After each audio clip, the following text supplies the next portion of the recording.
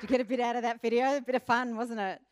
Oh, I don't know about you, but I've been challenged with this series, that's for sure. And certainly to think about my Christmas and what, does it look like? And I know I have to say that the minute you hit December, or the minute the word December is mentioned, I grit my teeth and my breathing starts changing.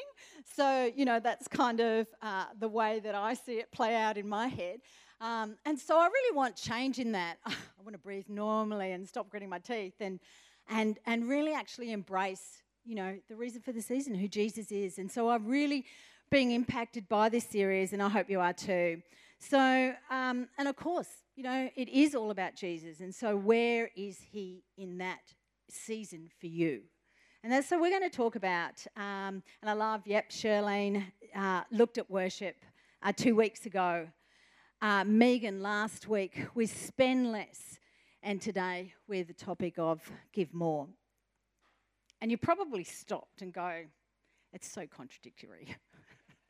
How does that work? But Megan framed this beautifully and set me up so well, because she said it's spend less to give more. So I want to really highlight that. It's still probably really confusing, so but they work hand in hand. And so stay with it, and hopefully you'll catch on. Megan also mentioned, as we heard today, the crippling debt that Christmas can leave many of us in. And that purposeful, intentional giving, loving giving, it comes from the heart, is actually freeing. And so that's what we want to be on about. Advent is not just a season of spending, but a season to remind us to celebrate Jesus. And I love even that thought about not Christmas spirit, but Holy Spirit. So let's follow on, and let's just open with a word, a prayer. Father God, I just thank you for this time. Let my words be your words.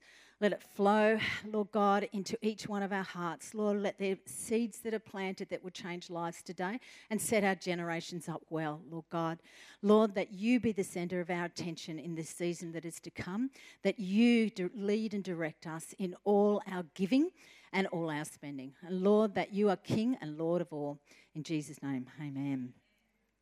So, did you know that giving is actually really healthy for our bodies, soul and spirit? So it's really funny how biblical principles actually are good for us.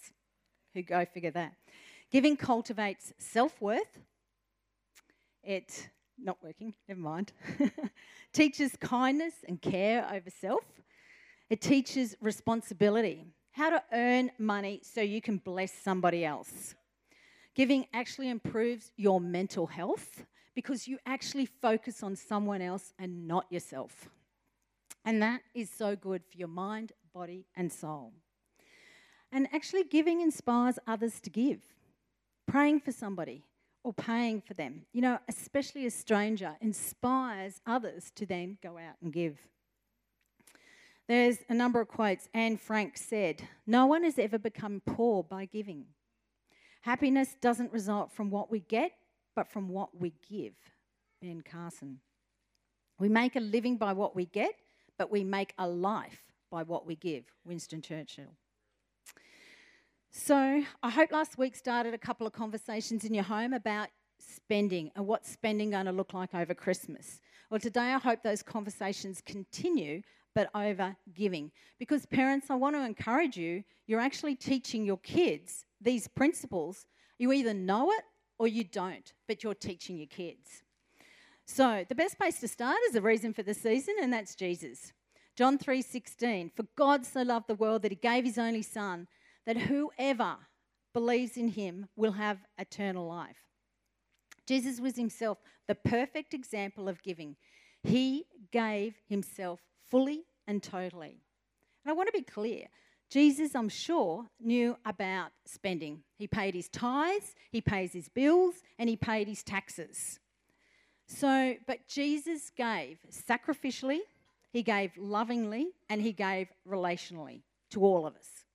So his gift was not monetary in any way, shape. I mean, that would be laughable, wouldn't it, to consider the cost. But when you consider the cost, it actually is said that it bankrupted heaven to bring us that gift. So the gift isn't immeasurable for but without dollar figure. All right, not to be confused with Jesus in any way, but a big part of Christmas is Santa Claus. Yes, he was a real person. He lived in around the 3rd century, and he was later named St. Nicholas. The Dutch called him Sinterklaas, and that's where we get Santa Claus from. So he was raised by parents who loved Jesus, but later lost both of his parents to the plague, and so he received a large inheritance. You know, his first thought was, I want to spend it how Jesus would spend it.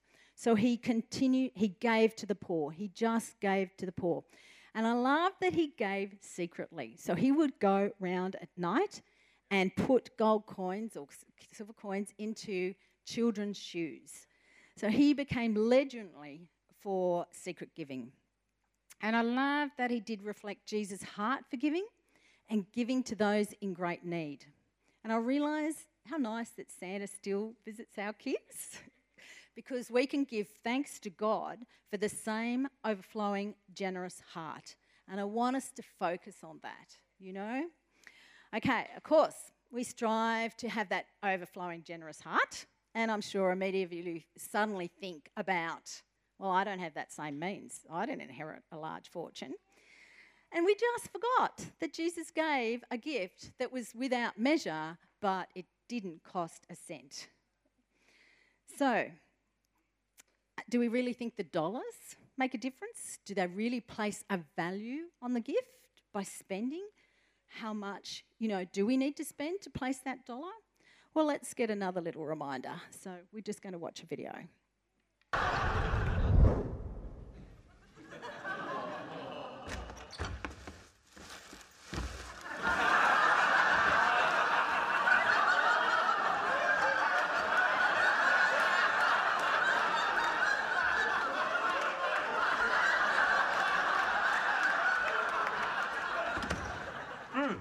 Great news, Leonard. I've solved my penny gift dilemma. Yippee. You see, the danger was that I might under or over reciprocate, but I have devised a foolproof plan. I will open her gift to me first, and then excuse myself, feigning digestive distress. Then, I'll look up the price of her gift online, choose the basket closest to that value, give it to her, and then I'll return the others for a full refund. Brilliant. It is, isn't it? Is it okay if I hide them in your room? The smell makes me nauseated. Do whatever you want. Thank you. That's very gracious. Gentlemen? Why couldn't you have just done what Leonard did and get Penny a new boyfriend? My leg is killing me. Thanks for asking.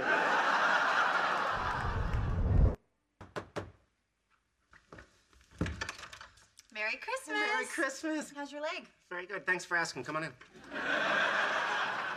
Oh, good, Penny. You're here to exchange gifts.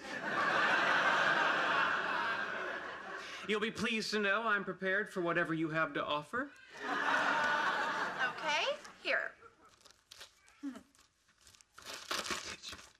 I should note, I'm having some digestive distress.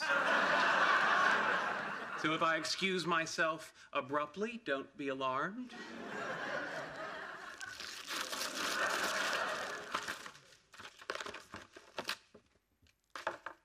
Oh, a napkin. Turn it over.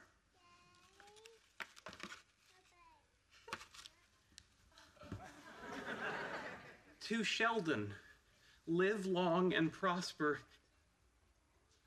Leonard Nimoy. Yeah, he came into the restaurant. Sorry, the napkin's dirty. He wiped his mouth with it.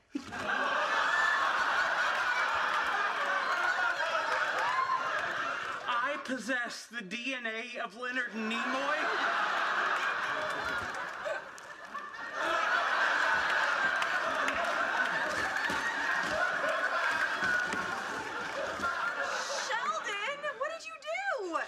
I know. It's not enough, is it? Here.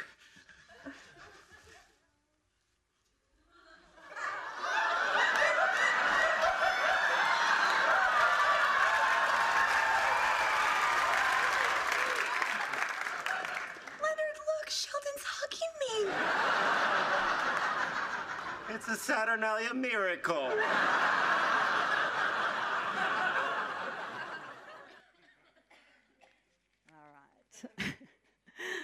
right. I just love it. Doesn't that illustrate it so well? And I love the fact that he actually finished with a hug.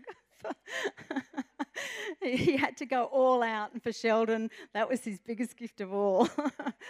But some gifts are infinite and cost almost nothing. So it's a great reminder. There's a quote by Brennan Manning that says, "In every encounter, we either give life or we drain it. There's no neutral exchange." This idea that every interaction that we have with another human being gives me the opportunity to give and to give life. It doesn't matter if your next encounter is a small conversation, chat over the counter, an email, a business meeting. Whatever it is, we have the same opportunity to give. And so I wonder, even every day, how much more I could give. And I think about it, that I could give more praise, I could give more joy, more hugs, more affirmation, more time. And I could simply, give more love. So let's talk about practically for a moment, and let's talk about some of the gifts that have even impacted me. I must be one of those words persons because I love people who write cards and really write a heartfelt card. And I've just got a drawer full of them. So, don't diminish small things because they can be powerful. Or I've even got a couple of really old cards, but they were so much fun, that a girlfriend made for me, this one. It's just birthday cards, right? But she went to the trouble. All she gave me was a whole lot of these unwrapped chocolates in a bag. But just the time that it took, it just spoke volumes because her gift was from the heart, right? Not from the dollar, not from the pocket. This is another birthday card, and I won't reveal the front, which reveals the age. But the number of the age reveals the words. How many? There's a lot of words there. Somebody else that just spoke words over me and into me. Powerful. It was powerful for me. So I got a jar full of my recent birthday of biscuits. Whoops. No one saw that. Recent. Oh. I got a jar full of my favourite biscuits from a girlfriend, and there was a biscuit for every year. It was a fairly big jar, but I loved it. My daughter, Kat, knows how to celebrate. She knows how to create memories. And what she does every Christmas with her group of friends is they come around, they pick a theme, and then they say that they will bring a gift, one gift of $5, no more than $5. You might say, where's the generosity there? But they actually go for the worst present, not the best, the worst, right, in the theme. And I can tell you, she can remember every year for the last 8 years that they've done it, what the theme was, what the gifts were given, because they created a memory of great joy. It's not in the dollars. Megan and Judah spend time Christmas Day. They plan and book a holiday of some sort, whether it's a couple of days away, and that's their gift to each other. I have a girlfriend who loves ethically resourced gifts. She doesn't care what it is, as long as it's ethically resourced. So that's a challenge for me to kind of go and look that up. I made Christmas puddings last year because, again, we did the Advent conspiracy, and I realised I need to create some relationships and build some relationships at work. So I made all these little, tiny, singular Christmas puddings, and I gave them to everyone at work. And I can tell you that started something, at work in terms of relationships and did some repair. It was amazing. But I really also believe that the gift goes before a giver, all right? It opens a path for the giver. So I actually had 2 extra plum puddings left over that I'd made, and there was a driver whose wife was sick, so I gave them to him. And he came back to me after Christmas and said, he's got no family, and he said, Robyn, we didn't have anyone to celebrate Christmas with. We only celebrated with those 2 puddings. And that was all they had. So you don't know what you're doing by some small gift. All right. My father-in-law always said, do your giving while you're living. And he he actually lived that. And that actually, I've seen that play out in other people's lives as well. So I love it. I'm also a little older, hopefully a little wiser, but I can reflect back on some of the gifts that I got as a child. And I can't remember that many, to be honest. and the reason is because it's not necessarily what I valued, okay? And so what I do remember my parents' time. And I remember particularly my father, that he was generous with his time wherever he could be. Even when my kids were little, he would come out, go shopping with me, hold the pram, and while I tried on clothes, whatever it was, he would push Megan on the swing for hours while I cooked dinner. The generosity that he had on his time has impacted me forever. Your children may very unlikely remember your gifts, but will remember your generosity of your words, your love, your time, your praise, your passion. So don't begrudge what you're giving and give generously. As Christians, we're called to give. It's in our DNA and central to God's heart. 2 Corinthians 9:7 says, each of you should give what you've decided to give in your heart, not reluctantly or under compulsion, for God loves a cheerful giver. I love this, that it's chosen out of love, it's chosen not out of pressure, but it's it's from the heart. And, I've been challenged with the expression of, it's the thought that counts. You've heard that expression, it's the thought that counts. Well, I actually kind of disagree. I've suddenly realised it's actually the heart that counts, So just challenge your heart in your giving. Deuteronomy 15:10, give generously to them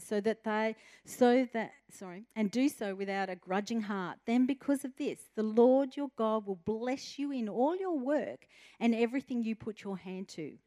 Proverbs 11:25 says, a generous person will prosper. Whoever refreshes others will be refreshed. Giving has a lot of rich promises, doesn't it? It's a paradox when we are so blessed to give.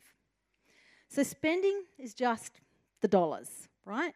But giving, just as Jesus gave, is sacrificial, it's relational, and it's from the heart. So what about giving to those with no expectation of anything in return? Giving because they cannot. Giving for those in need. Do you know it's the best way to practice our thankfulness to God? God opens our eyes, opens opportunities, and opens our hearts to kind of come around these people or change circumstances. Giving sacrificially might mean spending less. It might mean going without, but to see a need changed.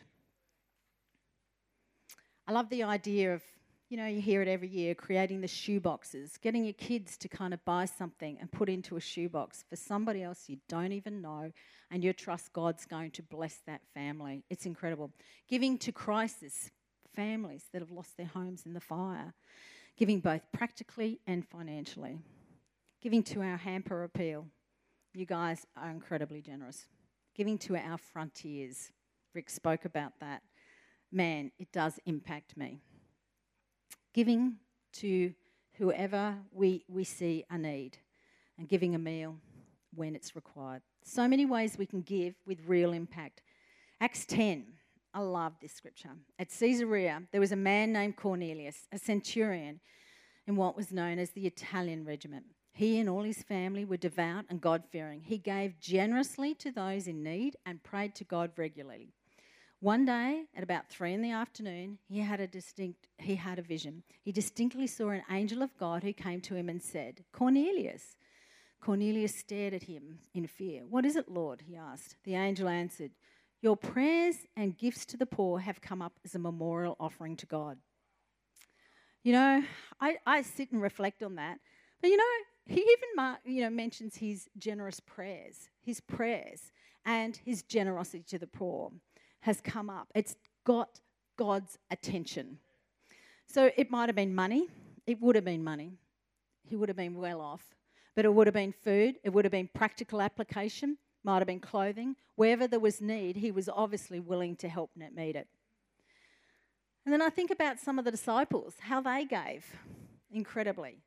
I even think of the scripture, silver and gold have I none, but what I give in the name of Jesus Christ. Rise up and walk. Can you imagine the impact that had on that family? Huge, immeasurable. Then I think of Mother Teresa, who was completely poor, without any means, but known around the world for generations as somebody who was generous to the poor and had extraordinary, extravagant love. Amazing. So as I get the band up, we'll just, 2 Corinthians 9:11 says, "You will be enriched in every way so that you can be generous on every occasion, and through your generosity will result in thanksgiving to God." I love that all this points back to God. What's in your hand? What can we be generous with? Money, time, food, words. The list is endless. So let's set our minds to give from the heart, not necessarily from the pocket, might be, but to give as Jesus gave. He gave generously on all occasions, giving sacrificially, lovingly, and relationally. Let's see a new rhythm around our lives with spending and giving. Jesus gave his life. Let's live a life of giving. Mother Teresa says, "It's not how much we give, but how much love we put into giving." And I just love that thought because it's from the heart. So let's spend less to give more. We'll just pray. Oh, Holy Spirit, I just pray that you'll just spark something new. You'll plant seeds in our hearts that are going to grow. Lord God, that you impact us with words. You impact us with the way you gave to us sacrificially, lovingly, and relationally. That it will overflow out of our heart unto others that we meet, be it in the street, be that we know about, that we hear online, or in our family. Lord God, that we're ready with open hands to meet need. Father, that we're ready with open hearts to just pour out our love wherever you direct us. And I just thank you for this time, Lord God, that in this season of Christmas, we lift you up first and foremost, Lord God, that our eyes are attentive on you. And Father, that you will set up our families well, because your word says that we will be blessed when we give. I thank you in Jesus' name. Amen. Amen. Amen. Thank